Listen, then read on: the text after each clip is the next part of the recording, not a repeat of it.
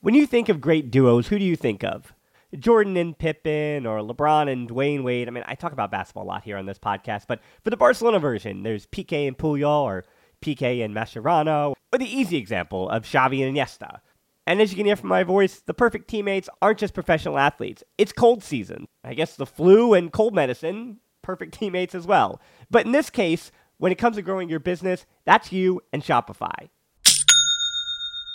Shopify is a global commerce platform that helps you sell at every stage of your business. Shopify helps you turn browsers into buyers with the internet's best converting checkout, up to 36% better compared to other leading commerce platforms. To be honest, I've been doing this show long enough, and as I mentioned, it's cold and flu season. You hear it in my voice, especially during the holiday season. So whenever it comes to this business, anything that I can set up and kind of have working in the background that I know and can trust is just plugging along without my attention.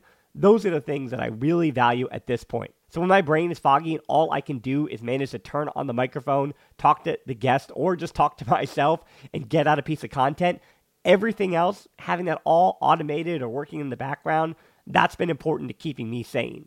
And that's the thing about something like Shopify. What I do love about Shopify is how no matter how big you want to grow, Shopify gives you everything you need to take control and take your business to the next level. So no matter how big or small, how good of a month or how bad of a month, things are just the same working in the background. Shopify powers 10% of all e-commerce in the US, and Shopify is the global force behind Allbirds, Rothy's, and Brooklinen, and millions of other entrepreneurs on every size across 175 countries. Plus, Shopify's extensive help resources are there to support your success every step of the way, because businesses that grow with Shopify. Sign up for a $1 per month trial period at shopify.com/TBPod, all lowercase. Go to shopify.com/TBPod now to grow your business no matter what stage you're in. Shopify.com/TBPod.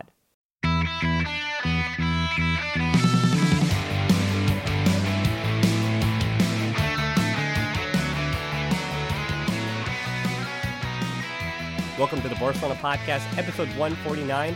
Missile Opinions brought to you by the most influential voices in the FC Barcelona community. I'm Dan Hilton, and today I have the pleasure of welcoming writer for AS and the Liga journalist, returning back to the show, Robbie Dunne. Hello, Robbie. Happy preseason. Hey, how you doing, Dan? Thanks for having me back. Well, today Robbie is on the show not to talk about Barcelona starting preseason against Chelsea. For that, you can check out our Patreon with the match review, as well as a video on our YouTube channel about the preseason later in the week, because today we are talking the rest of the Liga, so not much Barcelona talk. Robbie, I got to tell you, I'm exhausted of the Neymar talk. We saw Griezmann for 45 minutes against Chelsea, so I think it's time that we talk about everybody else, because the rest of La Liga has been moving up and down that transfer window.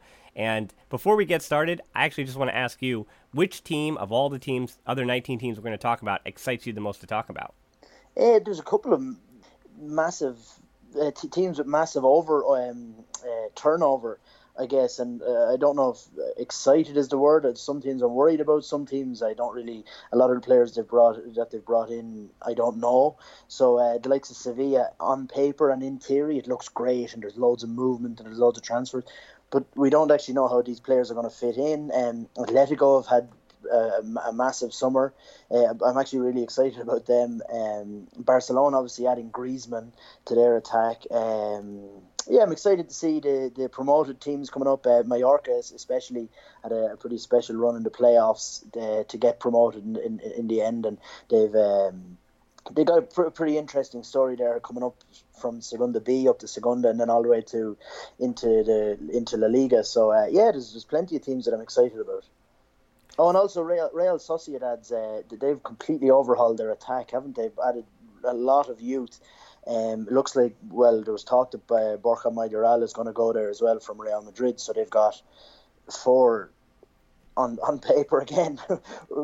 Pretty exciting young talents with Odegaard, Isaac, Porto and Mayoral, and if they can make that work, they're going to be one of the most interesting teams definitely to watch this season. Yeah, for sure. And you mentioned with Mayoral, where Real Madrid is one of those teams, because they're selling off to not necessarily a lot of other La Liga teams, but we knew there's going to be a lot of movement for Real Madrid. And Atletico Madrid, I'd say, have really been the first domino of the transfer season.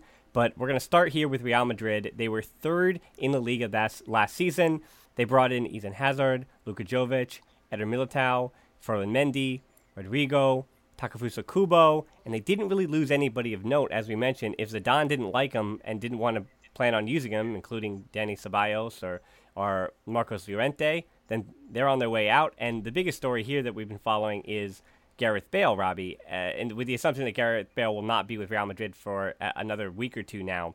But I got a hot take for you. I think that the Gareth Bale saga and all the bad press that's coming from that is really good for all the other names we mentioned, whether it's Hazard, Jovic, Mendy. It takes the pressure off of all these new arrivals because the media circus is surrounding a player that might not be there in a few weeks. Yeah, and it also takes the pressure off incoming signings, because at the end of the day, it's kind of a strange one, because Real Madrid, you know, like the way we discuss and the way that we analyse transfer markets and teams that get their work done early, it looks like they had their work done, their homework done, and they got in and acted fast, got the players they wanted in to start pre-season at the right time. Real Madrid did that, and at the start they were the clear winners of the transfer market, and they had all this work done before anyone really got going themselves. But now they've kind of slowed down, and when you look at it on paper, okay, Hazard is world class, and he adds definitely something to the team, and I think he's going to be excellent. And for the 100 million that they got him for, I think it's excellent. He's in the prime of his career, all of that. But then when you look at the other players, like Marcelo is going to start at left back, so Ferland Mendy is going to back him up. Then you look at the likes of Jovic, who's going to back up Benzema, and then Militao is going to back up Ramos Varane. They haven't really added, and he's gotten rid of, not quite yet, but he's going to get rid of Ceballos, who's flown to London today and looks like he's going to sign with Arsenal.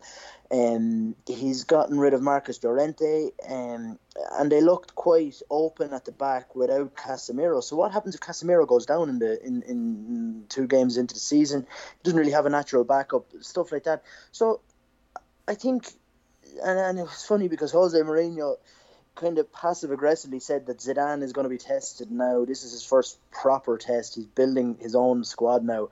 And I think he really needs to reinvigorate that midfield and refresh it, because that was a problem area for them last season. Isco isn't going to get in there and get his hands dirty and do the kind of engine work that's required. Neither is Asensio or any of these players.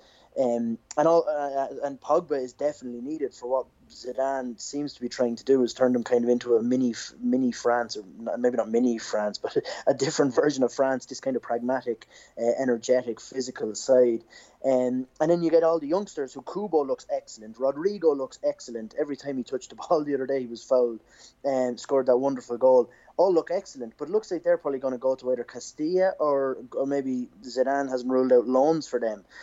So one thing we know for sure is that Castilla are probably going to be excellent next year under Raul, but are they going to fit into the first team? I'm not quite sure. Like, how much better have they gotten? They've gotten loads of backups and they've improved their squad depth, but have they gotten better at any positions other than Hazard? I couldn't say for sure. Yeah, I actually think back to the late 80s when the Real Madrid Castile was basically at the peaks of their power, if you will. But the Real Madrid first team wasn't getting the success that they would have liked. And I got to tell you, Robbie, I instituted last week a strict no Takefusa Kubo talk here on the podcast. So we're going to have to move on to Atletico Madrid for that reason. And I think they're an example of a team that they brought in so much. João Felix from Benfica, obviously with the Antoine Griezmann money that they knew was coming in because tampering's not real.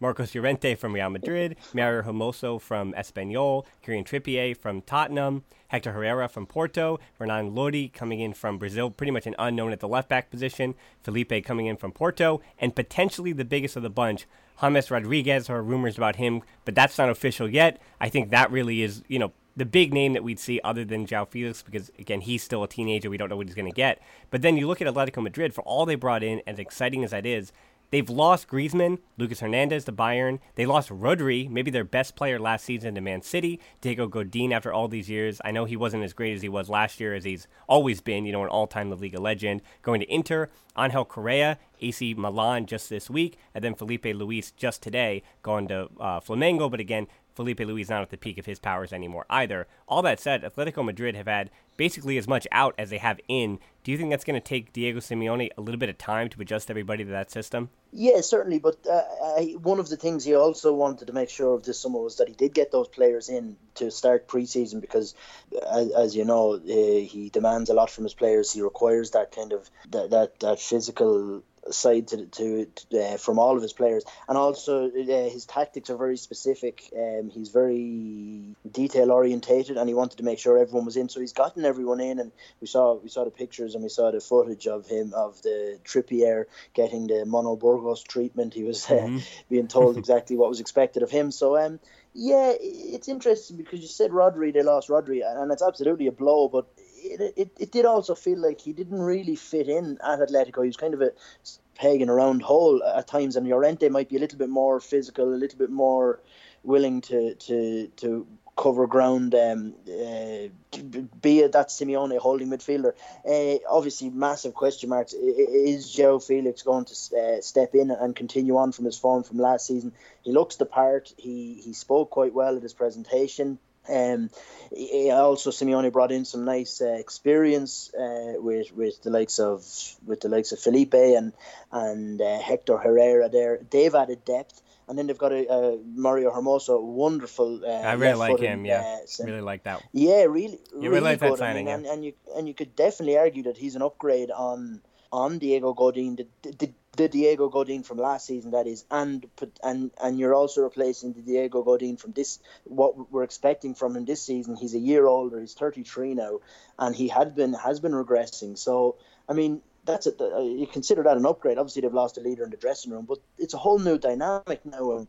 And I think with Griezmann, I know that Griezmann's wage, his salary, definitely caused some friction in the team last season, and there were some players kind of wondering why he was paid so much and they were kind of not being looked after as well. And now that Griezmann's gone, it's a little bit more fair, maybe a little bit more of the hierarchy has kind of restored itself to a more natural place, and I think they'll definitely improve. Well, not definitely, but they'll definitely benefit from that as a locker room and as a team. Yeah, I mean, we've talking about the top three in Barcelona and the two Madrid teams, with Real Madrid and Atletico Madrid going to such big overhaul. Barcelona has this season been the constant where, again, just picking up Griezmann. Now, obviously, I think the Neymar stuff is starting to die down. Hopefully, that would throw a monkey wrench in. On the opposite side of that, outside of the big three, if you will, Sevilla, who finished sixth last season, which for them, I think they would have. I mean, Sevilla, I think, always wants and is going for that fourth place spot. That's what they want. They want Champions League. But finishing sixth, they brought in the cavalry. That's who they brought in. You mentioned them at the top of this. Jules Koundé from Bordeaux, Mounas Dabar, the Israeli striker from RB Salzburg in Austria, Lucas Ocampos, who's been around France for a while, playing for Marseille, Diego Carlos from Nantes in France, Joan Jordan from Eibar, maybe the biggest pickup I want to say for them. Let's more on him in a second. Luke de Jong, experienced Dutch striker from PSV. Oliver Torres, Atletico Madrid youth, returns after many years with Porto. Maximilian Wober from Ajax, the I believe Austrian center back, can play left back, right back as well. Fernando from Galatasaray adds a little bit of bite in that midfield. Sergio Reguilon from Real Madrid, even though he was liked last season, Zidane has already decided he's a little bit too much. Nemanja Gudel from Evergrande, coming back from China to the European scene. And Brian Heel, who at the moment is playing with Juan Miranda and Alvaro Ruiz at Spain U19, so he actually isn't a part of Sevilla's preseason at the moment. And Sevilla lost Pablo Sarabia, who was terrific last season, Quincy Promes, Luis Muriel, Gabriel Mercado finally heads out the door at Sevilla, and Andre Silva goes back to AC Milan. So for Sevilla, they did lose a ton of their attacking prowess, but they also, again, brought in almost an entirely new team. Absolutely, yeah. And I was just thinking, like, Julian Lopetegui, maybe not his last stand, but certainly his last chance maybe with a big top club, because obviously we saw him at Spain, and he worked wonders at Spain, but was never really tested in terms of, he never saw the World Cup, but they had that victory over Argentina. They looked absolutely like world beaters at times under his command, and then he came to Real Madrid, and the place was just it's you really and truly just can't judge him on that. They were trying to play a particular brand of football. They had just lost Ronaldo. They could not score for love nor money, and I think it would be really harsh to judge him on this. Having said that, Monchi is back at Sevilla, and he's doing what Monchi does best, and he's just buying none of those players are all that expensive. They're all young. Like, I mean, the oldest player I think is Luke De Jong is 28. So you look at the likes of some of the ones that jump off the page there, like Oliver Torres. I mean, he was really highly rated. Atletico kind of had a couple of problems with work rate and things like that, and maybe the more attacking style of football will suit him better. The likes of John Jordan, 24, massively talented midfielder who will really fit into what Lopetegui is trying to do there. And I guess it's just a matter of how well he can get them all to blend together in a short period of time. But as you said, they finished 6th last season, so I mean, that's who Sevilla are. That's their identity, and certainly that's their identity under Monchi. They have to keep reinventing themselves because they don't really have anything to lose. Okay, they could drop into the bottom half of the table. They can miss out on Europe and things like that. But they're never really going to drop that far, and they're never going to really and truly compete. So they're kind of in that area where they do have room to play around, I feel, and Monchi benefits from that, and every maybe 2 or 3 years they really strike oil and get a team together that can maybe make it to the Champions League and things like that. But yeah, it just comes down to how well Lopetegui can get all these kind of youngsters.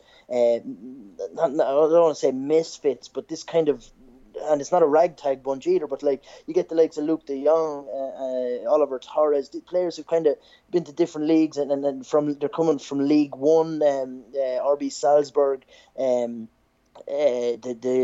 Eredivisie, and they're kind of coming into La Liga, and it's about how well Lopetegui can get them to adapt to that. Basically, is what I'm trying to say. Yeah, for sure. There will be ones who succeed, and certainly in that whole list, they're not all going to succeed, and some will fail. And whether or not Lopetegui can basically squeeze as much talent as he possibly can out of that huge list is whether or not Sevilla, I think, finishes, potentially even 3rd or 4th, as opposed to what they did last year with 6th. Now, we're going to switch gears and do the opposite thing, because we just talked about Sevilla bringing in all those players, and talking about an Athletic Bilbao transfer window, who finished 8th, by the way, last season. Talking about Athletic Bilbao transfer window is it's like trying to explain the flavor of water, Robbie. It's I don't know what we're doing here. And by what they're doing, it's because of their policy. Obviously, they had Markel Suceta, Mikel Rico, longtime player. They left on free transfers, as well as Sabine Marino, who went to Leganés, born him later. Ander Iturraspe goes to Espanyol, and Alex Ramiero goes to Sociedad. Now, Basque, my pronunciation not so great with those names, but they've all been replaced with 3 youngsters. Peru Nalacun, who we saw at the in a rare appearance last season. He plays at center back, can play defensive midfield as well. But, Bilbao, it's going to be more about trusting their system. And the guys, though, that they are bringing in, those 3 youngsters, 2 of the 3 we've seen before in different leagues. So for Bilbao, it is more of the same.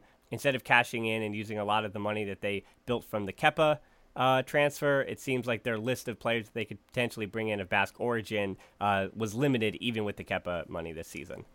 Yeah, absolutely, and I just say they're kind of their whole identity obviously is built around the team, the structure, the area, the region, and Garitano obviously came in and settled the ship there last season, and he's got his first season as a manager proper, and he definitely made them better when he did come in. So I'm sure he'll be trying to build on that, and a couple of those younger players who he'll know from the underage system coming through as well. And so they lost those players, and I thought like Susaeta was quite good last year as well.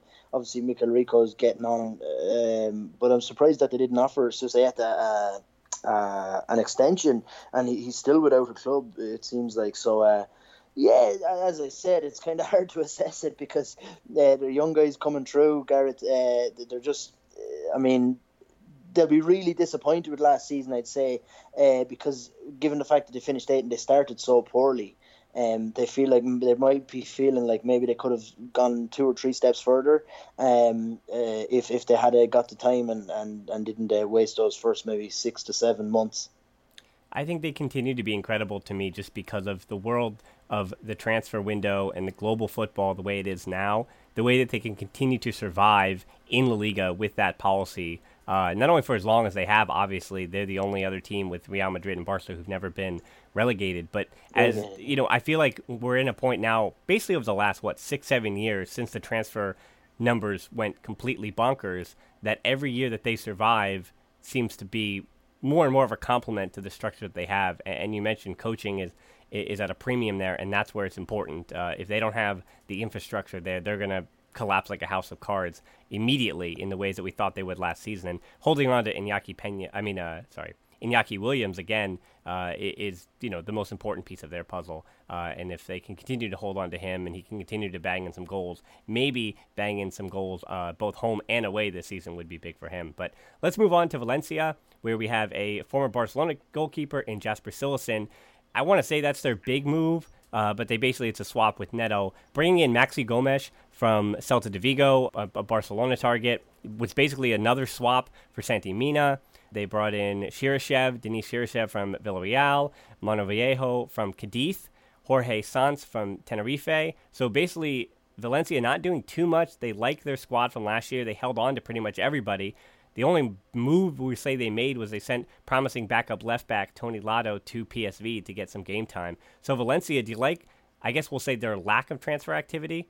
Yeah, well, that's another kind of team that are built on their system, and Marcelino is obviously really, really detail orientated. It's an interesting one, bringing in Maxi Gomez and swapping him out for a player, Santi Mina. Like, Santi Mina would have complemented Rodrigo quite well in that he could kind of play to the left and the right, whereas Maxi Gomez is just a pure number 9. I can't really do a whole lot more than that. And Rodrigo will be kind of similar. He's a little bit more agile, maybe. He could probably drop and possibly play as the second striker.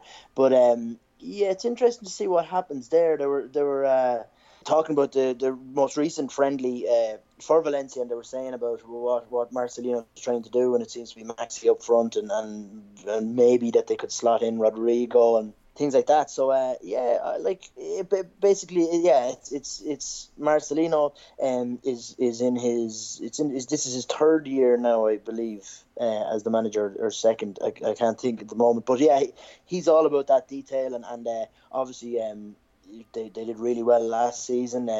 Won the Copa del Rey, and they'll be trying to move up another gear, and they'll be definitely vying for that Champions League space in next season, I'd say. Well, and speaking of European finishes, last year Getafe, again, you're based in Madrid, so you got to see them a bit. They finished 5th, and Barcelona fans know Marc Cucurella. Instead of being kept as the backup left back, he was immediately, after being rebought from Eibar, he was immediately sent out on loan to Getafe for a little bit of a price. The 2 guys that Getafe have brought in, I think that, Robbie, again, you can be a testament to this, that they brought in players at the positions they needed. Now, we know that Getafe, with their system, was excellent last year defensively. They do all those things. The only place that you might be afraid would be scoring goals, so they brought in Jack Harper from Malaga, who, while he did play well in the 2nd division, he's still a younger player, Scottish-Spanish player, 4 goals, 2 assists. But then Enric Gallego from Huesca, that was the big get right here. He had 5 goals after he joined Huesca in January, was starring for Extremadura prior to that down in the Segunda. And just looking at his transfer stuff, what a story. They always talk about it on the Spanish Football Podcast with Sid Lowe, but the Catalan and Gallego he was at Cornellà twice, Olot, Badalona, and Espanyol B before finally getting a shot. I think a crazy stat for him, though, 131 appearances down in the 3rd tier, 48 goals, no assist. So I think Gallego, his career up to this point, has told you exactly what he is and exactly who he is. And now the question is going to be, as Getafe are playing not Champions League, but as Getafe will be playing Europa League as well as La Liga, we've seen throughout a lot of other leagues. I think even Köln is one of more recent examples in the Bundesliga, when teams have to go from basically being a relegation fighting team to being a Europa League playing across more fronts. It tends to really, really suffer. And so for me, Getafe, that would be the worrisome sign, that this just isn't going to be enough reinforcements to be in Europa League and La Liga and try to even have the legs, not even compete, but to have the legs across all competitions. Yeah, absolutely, and they do play that physical style under Bordalas. So yeah, that's going to be a concern. But Cucurella is definitely. I would say he's even an upgrade on Antunes. Went down with a cruciate knee ligament injury, and he's 32. And I remember looking at his statistics at the time, and he was really maybe not underrated, pretty rated. But he wasn't spoken about enough, maybe. As kind of one of those driving forces from left back under Bordalas, and they've gotten a replacement for him now, which they didn't really have at the time when Antunes went down. So, and they've also got a youngster there, Uruguayan Matias Oliveira, who stepped in for Antunes, and he's really good as well. So they have they've replaced Antunes perfectly in that sense, which obviously was a problem area for them, is somewhere that they wanted to improve on. They've also kept Jenny, who's absolutely excellent, which is actually probably a more, at the moment they have him obviously, which is maybe a more impressive feat than any other player that they were going to bring in. Midfield, yeah, definitely you'd be concerned about their depth there, but they've had like a really interesting strategy in Getafe. I remember like when Getafe got relegated, they were kind of a little bit of a laughing stock, maybe due to the fact that they're a club in Madrid and they couldn't they're kind of out in the outskirts, obviously in the suburbs, and they couldn't never really get that many the fans into their stadium, and they're kind of like the stepchild of La Liga and of Madrid football, when you've got such massive clubs like Atletico and the storied Rayo Vallecano and Real Madrid, and Getafe were just kind of this bland also ran almost, but under their transfer strategy has been underrated, I think. Like, I mean, they brought in Jaime Mata last season, and he was absolutely excellent, like a steal from the Segunda Division, and then they've gone and done that again, and it feels like maybe, and I don't know this obviously, but it feels like they've got like some kind of a strategy to bring in big, physical, strong, goal-scoring number nines, and just kind of rotate them, given the circumstantial team selection. So Jack Harper will be quite similar, like to maybe Jaime Mata.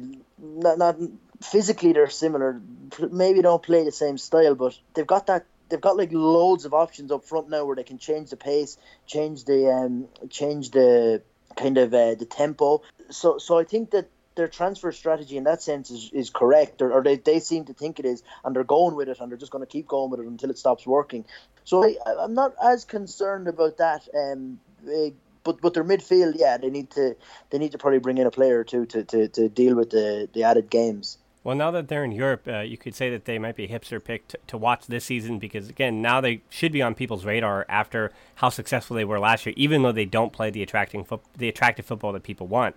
And a team that could be another hipster pick this year, as we've heard Real Betis for the last few seasons, maybe they're some of that hipsterism, and we'll get to Betis in a minute, but all that hipsterism is kind of dying down at Betis. I think Real Sociedad has kind of tried to build up that karma, as you mentioned at the top, by bringing in Porto from Girona, Alexander Isak, the 19-year-old from Dortmund, Modibo Sagnan, who he played for Lens in the second division in France last year, and please do not tell me or tweet at me that you watched him last year. You don't know who he is, but he's a young player that they brought in, very promising.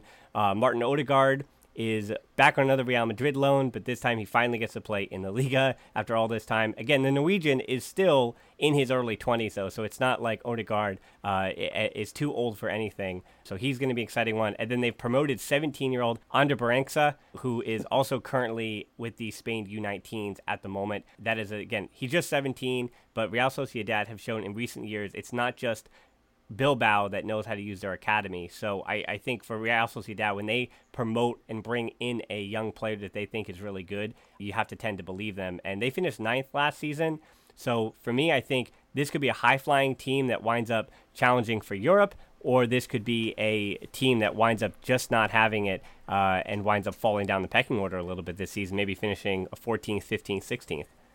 Yeah, you'd wonder what's going on with their defense, maybe, but no, they looked way more solid after they changed coach last season too. But in attack, that guy you mentioned, Ander Baranitsa, or I think that's how you say it also. But he was the guy that played and scored against Real Madrid at the end of last season, and I'm not saying I know him or I'm not. I don't know him that well, but I saw him in that game and he looked really well. But then, all reports coming out of coming from, like, you sometimes think maybe Odegaard is 24 or 5. It's like, oh, it's time. He's only 20. Like, I mean, he's got loads of time. And anyway, people have been saying that when he went on loan, he was really good, and he might be the kind of player to knit that all together there with the likes of Porto, add some pace in attack. They've already got Oyarzabal, who was absolutely excellent last year, probably set for another step forward next season. In attack and in midfield as well, they look absolutely fine.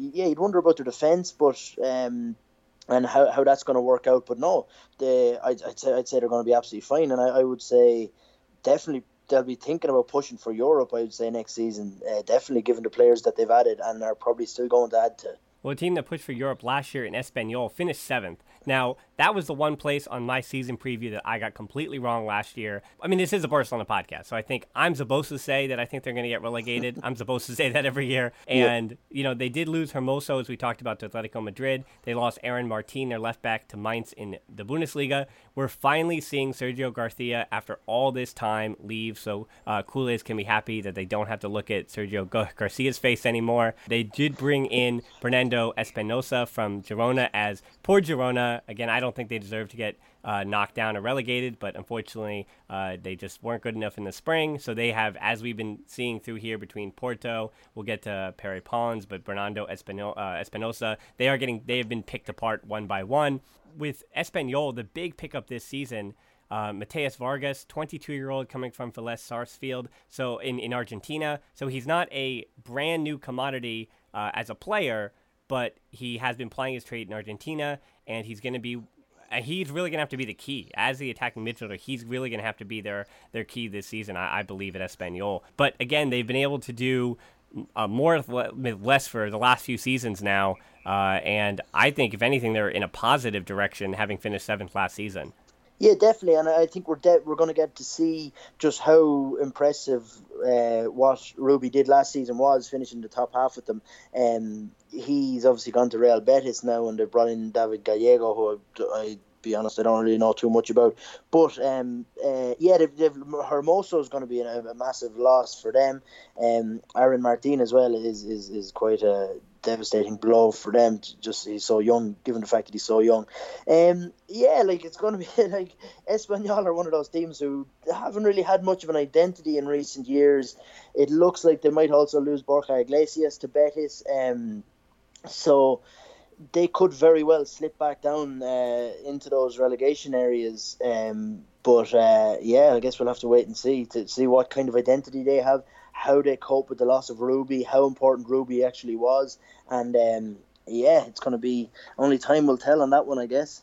Well, a team that was expected to be in the relegation battle last year, but instead was fighting for the Champions League for at least until about February, until when things really, really fell off. That's Deportivo Alavés, who wound up finishing 11th. Again, they were in 5th place pretty much halfway through the season.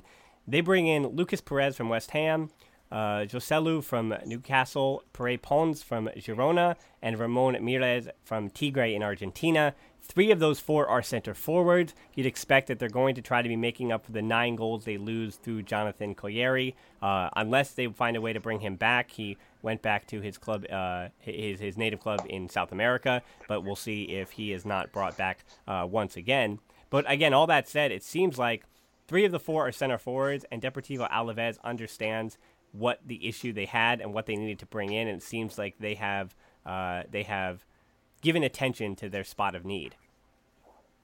Yeah, absolutely. Yeah, and Lucas Perez, he was absolutely excellent at Depor. Didn't obviously do it at Arsenal, or at West Ham. So yeah, he'll be happy to be back in the north of Spain, I'm guessing.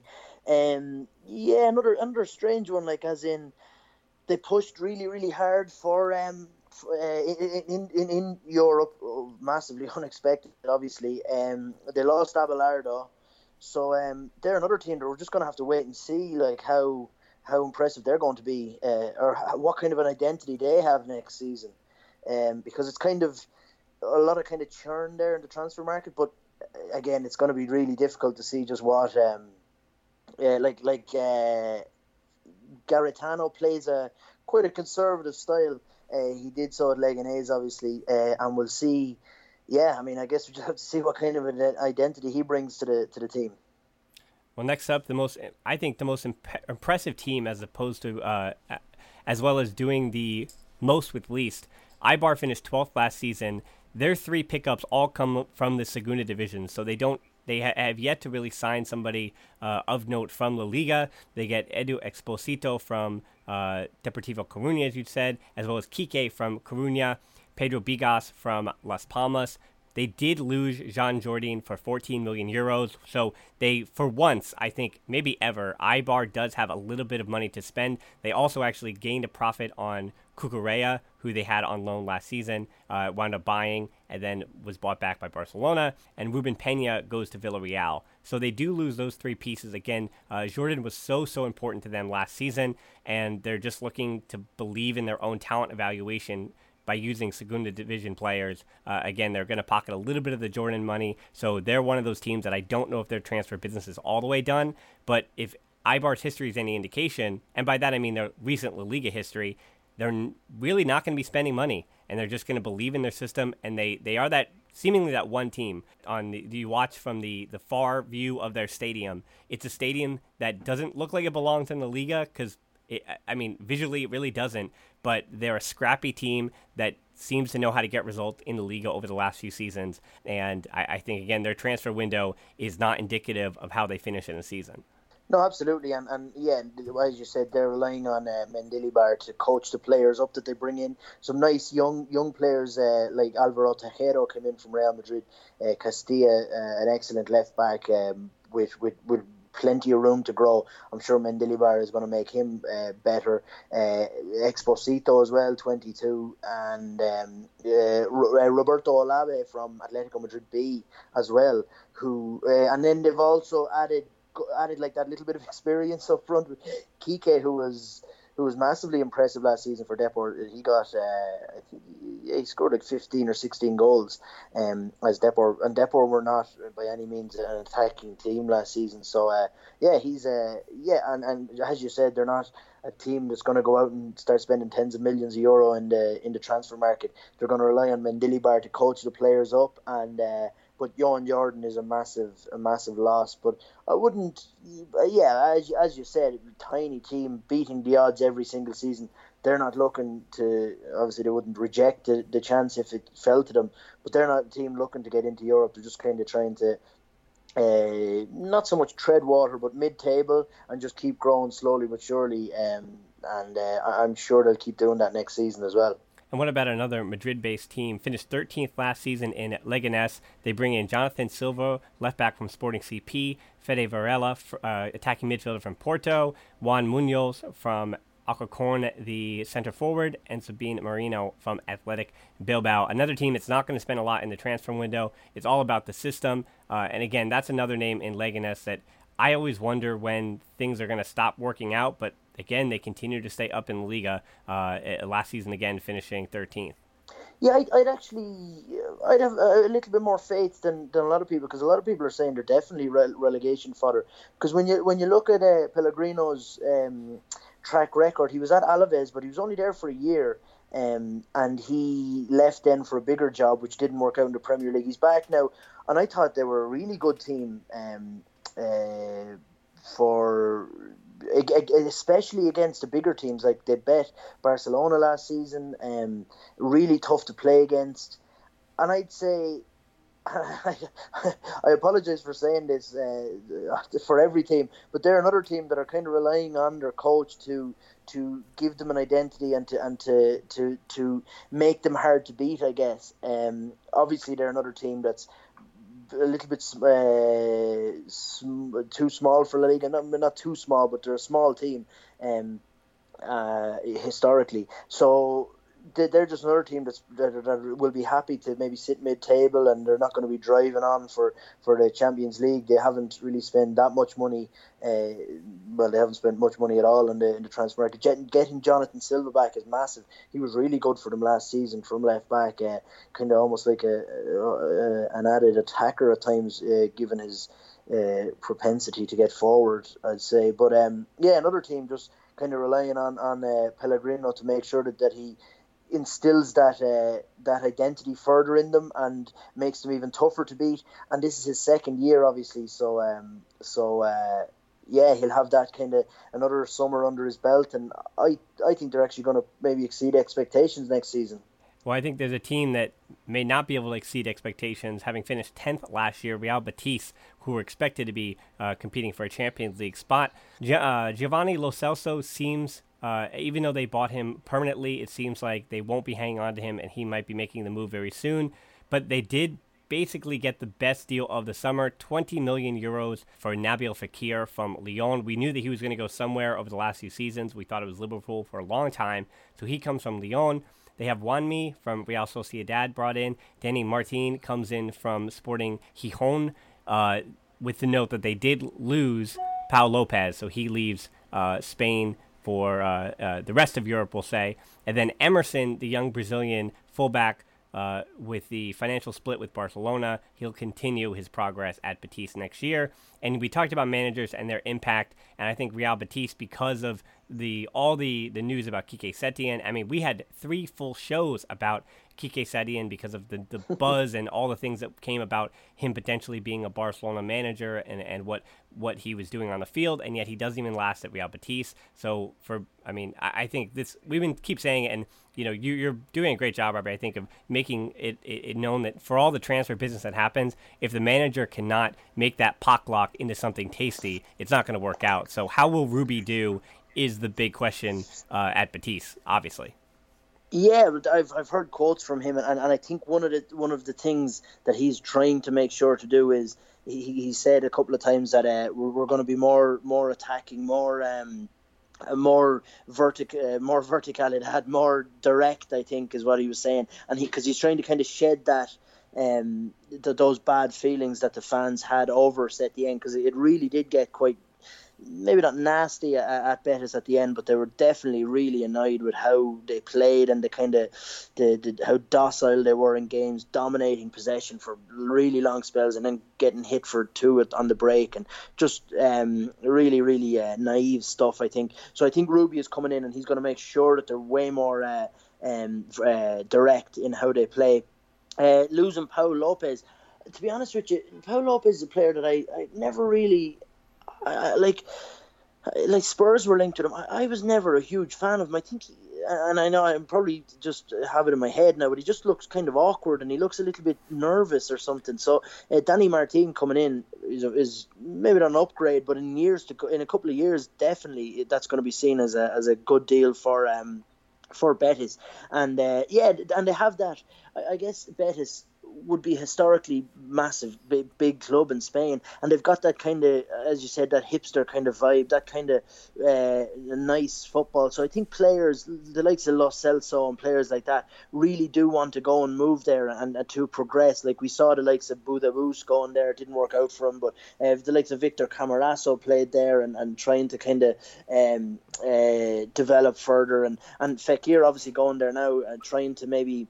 Obviously, the interest wasn't there for him. Liverpool were linked last season, but that all died down, and Betis was probably the biggest club he could get to this summer, but he probably saw Betis as the chance to go to a club in a massive city with a die-hard fan base who historically played nice football, and he sees that as a chance to kind of maybe drive his stock up again. So it's just again, it's all about how Ruby kind of gets rid of those scars left over from Setien's tenure and gets them playing in a more gets the fans behind them and gets them playing in a more kind of a spirited way, I guess.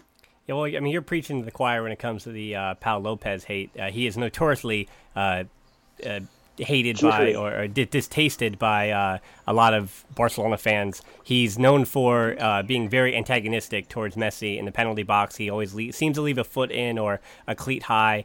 So yeah, Pau Lopez, for being Catalan, raised in the Espanyol system, not too well liked by Culés. So I think they'll be happy to see him leave Betis. So from one traditionally big team to, I guess we'll say, another in the new millennium at least, in Villarreal, they finished 14th last season. They were fighting relegation for much of the year. They bring in Ruben Peña from Eibar, Raúl Albiol returns to La Liga, and Alberto Moreno comes from Liverpool on a free. So Villarreal, they had a lot of places to fix and a lot of work to do, and I don't know if their transfer business so far has indicated that they've done enough. Yeah, I think maybe what it signifies is that they think last year maybe it was a little bit of an aberration. It was a little bit of I'm not sure if that's the right word. It was a bit of a no, that's right. I think an outlier. Right word, yeah, an outlier. And I think that maybe they were looking at it going, we're actually not as bad as we played last season. We've got plenty of talent, and we will show who we really are this season. Maybe. They obviously saw fullback as an issue because they brought in 3 this summer, and it's kind of a strange one because they brought in Moreno for arguably the worst defensive team in the Liga last season. They brought in Alberto Moreno, who was absolutely lambasted at Liverpool for his defensive lapses. But yeah, I think you're right. I mean, they maybe believe that they're good enough, and they do have plenty of attacking talent. They've got Cazorla and young Manu Morlanes in midfield is excellent. They've got Samu Chukwueze, one of the most exciting young players in the league. I'm a huge fan of Akambi. Maybe not a huge fan, but I think he's definitely a serviceable striker. Gerard Moreno had an off year after being on fire for Espanyol. I think they'll probably regress to the mean in next season, and I think that's what they're hoping for. But if this actually is who they truly are, then they're going to be in trouble all year, and they're not going to have a chance to fix it once the transfer window closes.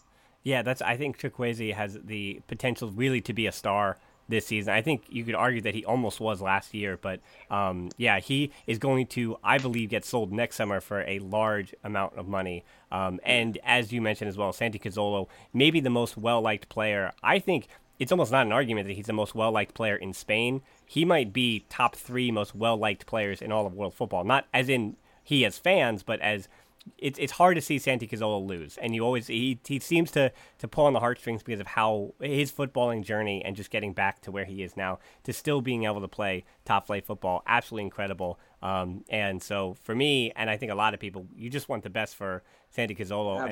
Absolutely, yeah. And that smile he has could just light up any stadium, really, couldn't it? Yeah, and speaking of lighting up the stadium, Levante did not do too much of that last year, but they always, again, for the last few seasons, do enough to stay up. They finished 15th last season. Ruben Vesso from Valencia, Sergio Leon went away Real Betis center forward, and Gonzalo Malero from Huesca, as they also got picked apart just like Girona. That's what happened when you get relegated. But Levante doing what I think is expected of them in the transfer window, bringing in just a little bit of depth. Again, Leon, I think, of the 3, along with Vesso, will most likely be the guys who could make the biggest impact for Levante next season. And I think Vesso has the opportunity of maybe becoming one of Levante's most important pieces next year. Yeah, and it looks like they're kind of knuckling down for relegation scrap, kind of adding that depth and making sure that they can stay healthier than the opposition. Gonzalo Malero, who was really good for Huesca for a couple of years, but maybe he didn't. He was in and out of the team last season. It looked like his confidence was absolutely shattered. He could be a massive signing for them, but again, it looks like they're just kind of adding depth, adding experience, and getting kind of knuckling down for a relegation fight. Yeah, Real Valladolid finished 16th, doing the exact same thing. They bring in old Barcelona boy Sandro Ramirez, who's bounced around. I think when we signed for Everton back a few seasons ago, I think everybody kind of agreed that it was a worrisome thing for the player's career, and indeed it has been. He's been just out on loans, hasn't really developed in the ways that he's expected. It was always him and Munir has obviously didn't survive at Barcelona, but he's become a much better professional. So Ramirez, still in his early 20s, though. His career is not over in the least, and he still has time. This could be another reclamation project for him at Valladolid. Pablo Hervés from Eibar comes as well as Jorge de Frutos coming from Real Madrid's youth system. And but he's not really a young player either. He's somebody who's been kind of bounced around and, never really was going to be expected to make it at Real Madrid. He just simply was on their books eventually to be sold. So for Real Valladolid, again, just bringing a little more depth. Yeah, absolutely. Yeah, and that Sandro one. Ronaldo obviously has the connections, so I wouldn't be surprised if they did bring in maybe a couple more players before the window closes. I would imagine if there's anyone going spare at Real Madrid, Florentino Perez will be on the phone to him offering them up. They were linked with Lunin, the Real Madrid's goalkeeper. So he was obviously named the best goalkeeper at the Under-20 World Cup. Yeah, he was terrific for Ukraine. Terrific. Yeah, and excellent. Yeah, it didn't go as planned at Leganés last season, but definitely excellent. Would be an excellent signing. There was talk that Vinicius might go there, but we'll have to wait and see. But Sandro Ramirez is an interesting one because obviously, and it's so interesting as to how one decision can kind of make or break a player's career. I remember Sandro Ramirez was so close to moving to Atletico Madrid. That fell through. He ended up going to Everton, and then all of a sudden he's been kind of bouncing around. He went to Real Sociedad last year, just never got going at all again. And it's good for him maybe to start the season with Valladolid and get a good pre-season in and kind of integrate into that team. And if he could get 10 or 12 goals, that might be the difference maker for them as they probably battle relegation next season. Well, speaking of former Barcelona reclamation projects, Denis Suarez moves to Celta de Vigo, who finished a disappointing 17th last season. Joseph Aidoo comes from Genk from Belgium, and Santi Mina, who, as we talked about, in a swap, basically a swap for Maxi Gomez, who obviously goes to Valencia. And for Mina, he, I think, has always been a good servant, and for me, his floor, we'll say, how a player would have a ceiling and a floor, I think his floor is actually pretty high and is going to be helpful to Celta de Vigo. I think Denis Suarez is going to give them just a little bit if they can hang on to Bryce Mendes and obviously their talisman in Iago Aspas. And here's the thing. I mean, we know the answer. Even though they had a little bit of transfer business bringing in these three players, for Celta de Vigo, if they can keep Iago Aspas, who is getting a little long in the tooth, if they can keep him healthy, they have a good chance to finish basically around the middle of the table. And if not, as he wasn't healthy last season, they're fighting relegation. And that seems to be the way it's going to be. And Celta de Vigo long term, maybe it's Santi Mina, but they're going to have to figure out a way to help out Aspas until it's time that he hangs his boots up. Then they're going to have to figure out how to replace him. And I don't really know how they're going to do that. Yeah, it looks like they're actually trying to do that with Suarez and Santi Mina, both Celta Vigo youngsters. And they've got Felipe Miñambres, who was the Rayo Vallecano sporting director, and he did a really good job. It was during that spell where Rayo were in La Liga for the longest spell in their history. I think it was 6 years they were in La Liga under Paco Gémez. They finished 8th 1 year. They're top.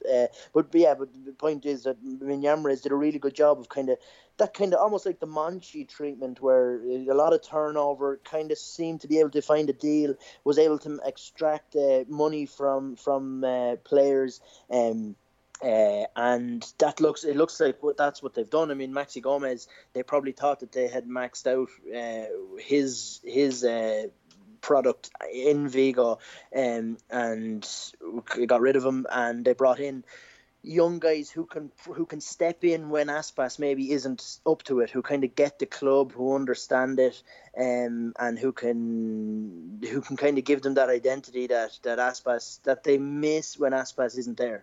Yeah, it will be a challenge, but I'm excited to see exactly what Santi Mina, and again, I'm also hoping that Denis Suarez can finally, for once, get the keys to a midfield and show what he can do. Whether or not he plays even on the wing, a guy in their mid-20s who doesn't, I feel like, have a permanent position that that he's going to be slotted in at. I hope he can finally find that. So that brings us to our three promoted sides in Osasuna, Granada, and Mallorca. We're going to start with Osasuna.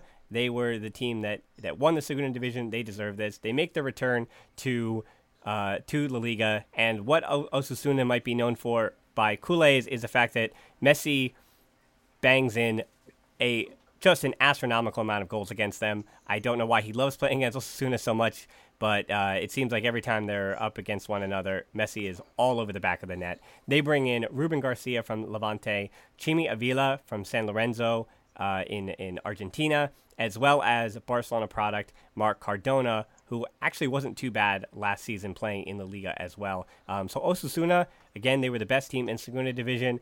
I think on paper they have as good a shot as any of the guys fighting relegation of surviving next season. Yeah, definitely, and like Chimi Avila, that addition is definitely of note.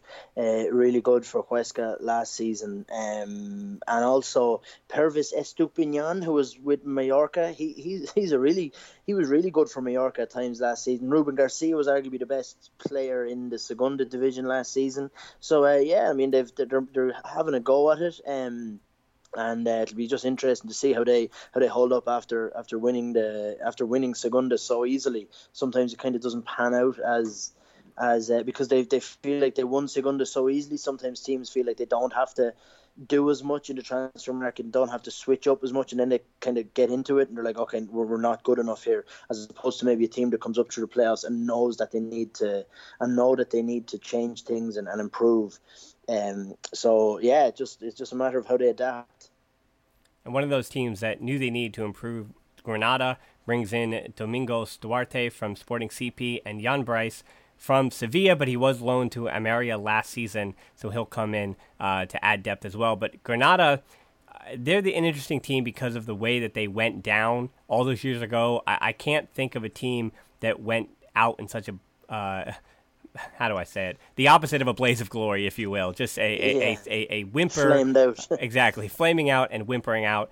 They had a terrible transfer policy. They were paying way too much for players, and the wage bill wound up just crushing the team, and they basically had to rebuild everything. Rebuild how they take in loans, how they utilize youth players, and it looks like Granada have, in the last 2-3 seasons, figured it out, and they make their return to the Liga almost as a new franchise, if you will, even though it's the same old Granada. Yeah, definitely, and I think they kind of got a proper kick in the stomach when they did go down. I remember back then, I don't think they had one player from Granada. They got relegated, and their whole policy changed. They were going to bring in more young talent, give themselves that identity, give the city something, because Granada is a wonderful city. And it's kind of on its own there, so they have all the backing from the people of the city. So they wanted to get the people behind them again, give themselves that kind of identity, and they definitely got it.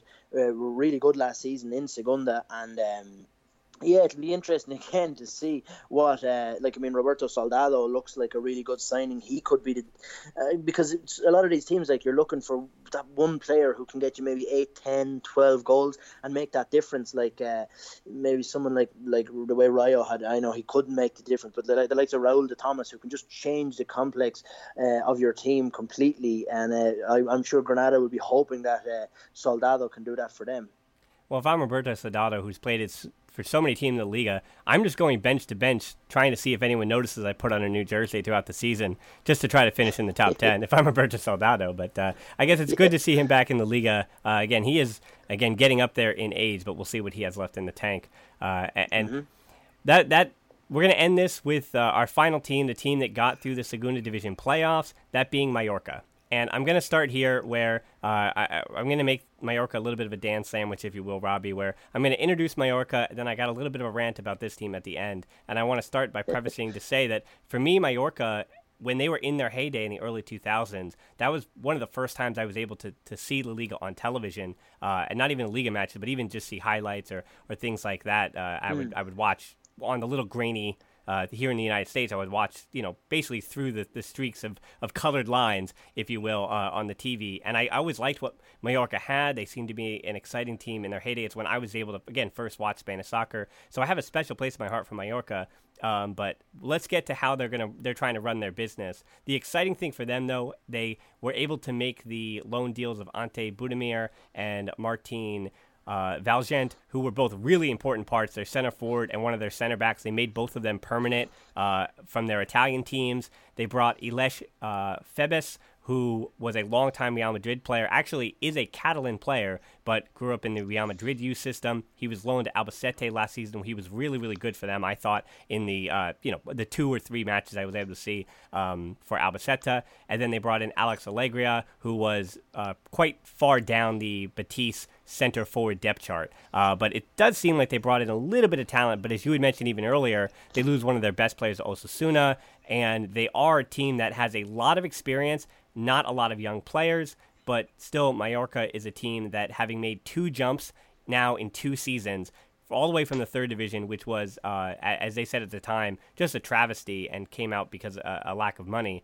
but they've come all the way back to the league in 2 seasons. I think in itself is an exciting story, but will that story be able to galvanize them now back in the Liga? Yeah, they've got a really good coach in Vicente Moreno, who was probably the best coach in the Segunda Division last season.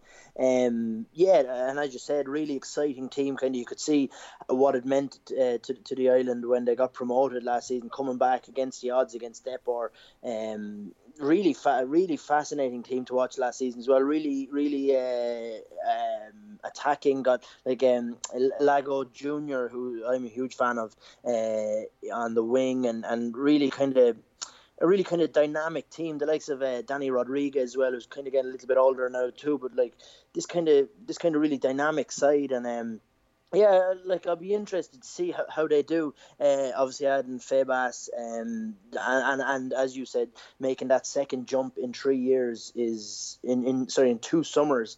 It might be a stretch for him, but Vicente Moreno, probably because he looks a little bit like him too, but he really reminds me of Girona's ex-coach, Pablo Machin, who I thought was absolutely brilliant, and I'm surprised he hasn't really gotten a shot anywhere else yet. But kind of this really confident, idealistic coach who kind of inspires confidence in his side, and I really like, he kind of gives the team that kind of little bit of an oomph that they need. So maybe he'll be able to navigate them out of relegation trouble, but we'll have to wait and see. Yeah, and I just want to go over behind the scenes a little bit as we're talking about Mallorca, if you will, their fall from grace in January of 2016 for 20 million euros at the time. They were bought by Robert Sarver, who, for regular listeners of the podcast, I seem to get a lot of positive feedback about my random NBA tirades. But Robert Sarver, for those who also follow the NBA here in the United States, he is the owner of the Phoenix Suns, and he bought them again for just a wonderful profit for him, 20 million euros back in 2016, and now to see that they've gone back to the Liga. Part of that ownership group is well-known celebrities, including a United States men's national team player, Stuart Holden, played for Bolton Wanderers back in the day, and then Phoenix Suns longtime point guard Steve Nash, who happens also to be my favorite basketball player. But with all those little asides, Robert Sarver is not known in the NBA and in basketball circles as being a terrific owner. He's a guy that doesn't really like to spend money. He's a guy that tends to mismanage things. Now, the only difference here is that Robert Sarver is quite hands-off with Mallorca. It's not like he makes decisions or has an office in the training facilities or anything like that. So it is a little hands-off. But that said, I noticed that in January, I had seen, I think back in the fall, Pablo Ramon, who was a 17-year-old center back for Mallorca. He made 1 or 2 appearances last year for the first team. But anyway, he's considered one of the top prospects in Spain, or at least even in the Segunda Division. And then Xavi Sintes, who's even younger, he was 16 on 17 last season. That combo, Pablo Ramon and Xavi Sintes, were sold to Real Madrid's U19 squad in January and became complete this summer for 1 million euros. And the worrisome thing there for me, Robbie, is that for Mallorca, for as exciting as their story is, and we talked about the fact that a lot of their core is much older, that Mallorca, I think, unfortunately, instead of holding on to Ramon and Sintes the best they could, they just took the deal of $1 million and now lost and I do say this, their 2 top prospects. And then beyond that, I don't know if they really, I don't know how many other prospects beyond that they have. Again, I don't know the Mallorca full usage of them that well, but I know the 2 names that made appearances for Spanish national teams, youth national teams, if you will, and things like that were sold for just $1 million in a combo deal. And to me, I think it's a disheartening sign of having their top prospects that are very close to the first team. So instead of Pablo Ramon making a first team or making 10 first team appearances for Mallorca next season in La Liga, he instead is going to potentially make some appearances for Real Madrid in 3 or 4 years, or potentially maybe he'll be playing for Deportivo Alaves in 5 years. And I think that's just, it's nothing against these 2 players. I really do hope they succeed, even going to Real Madrid. But all that said, it's a worrying sign of business to me. And I don't know, Robbie, my thing is this me just trying to make a connection between what I see in a worrying NBA owner owning Mallorca, or do you think there's something more to this, or do you think I'm making a big deal out of nothing? No, but I mean, obviously, if he's got his hand tightly clasped around the purse strings, he's that way in general. So maybe it's a case that Mallorca have not I don't mean gotten lucky, but they've kind of maybe they've gotten to this point based on Moreno's management, and they're probably a little bit ahead of schedule.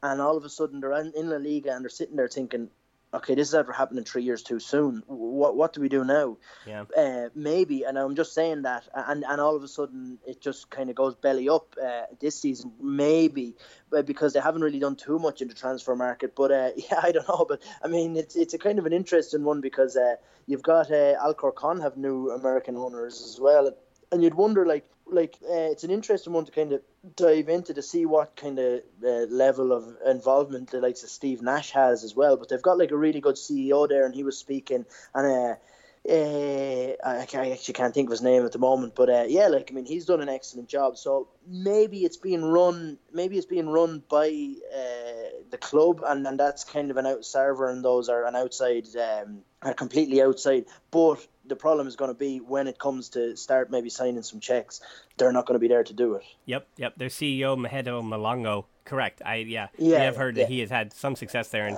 and you're right that having American ownership being hands off, but in the same respect as we even saw here in Major League Soccer in MLS with Robert Kraft, who has all the success for the New England Patriots, you always wonder what kind of money he's willing to put into the New England Revolution, which he also owns. It's almost an afterthought that he also owns the New England Revolution. So that can happen a lot here with American ownership, but in the same respect, John Henry owns Liverpool, and they win the Champions League because of the investment he's put in. So again, I don't think there's a blanket statement about American ownership coming into world football, but Mallorca is the latest test subject of all of that. Robbie, it's a credit to you after all this time, after more than an hour of breaking down every other team in the Liga other than that. We're still talking in the weeds about the most minute things in the Liga, and that is, again, a testament to your hard work as a La Liga journalist, as a correspondent covering all of that. So I ask you, where can people find you? You can find me on Twitter at Robbie J. Dunne. That's where I usually do most of my hanging out. And you can also find his work in AS as well. And again, he is a good follow on Twitter. He was breaking down a lot of the Gareth Bale stuff. And I know that he does have a lot of tweets about Real Madrid. But again, he is not a Real Madrid reporter. That is not what he is. He's a Liga journalist. So give him a follow, certainly there. Robbie, again, this was an excellent show. Thank you so much for helping me with what really did turn into a La Liga preview. That's what this is. That's going to be the show here. So thanks to you, and thanks to our listeners for tuning in. They can tap in the app and follow you on Twitter. Just again, hit Robbie Dunne's name in the show notes. You can also subscribe to us on social media. We're on Twitter at the Barcelona Pod, or at Hilton D13 for me, and on Instagram at the Barcelona Pod. Our closed Facebook group is tbpod.link/group for deeper dive and discussions. That's where we get our La Ronda questions usually. And our Patreon shows at tbpod.link/Patreon. That's where we do the match reviews, and that is where you can get the Barcelona-Chelsea match review that should have already come out by the time this podcast is hitting your ears. We also have a YouTube channel where we have a video coming out tomorrow about players who have things to prove in the preseason, that being Barcelona players. So you can check that out at the Barcelona Podcast YouTube channel. Check us out, hit that subscription button, and thanks so much for listening to the Barcelona Podcast. Until next time, we'll talk to you soon. Forza Barça.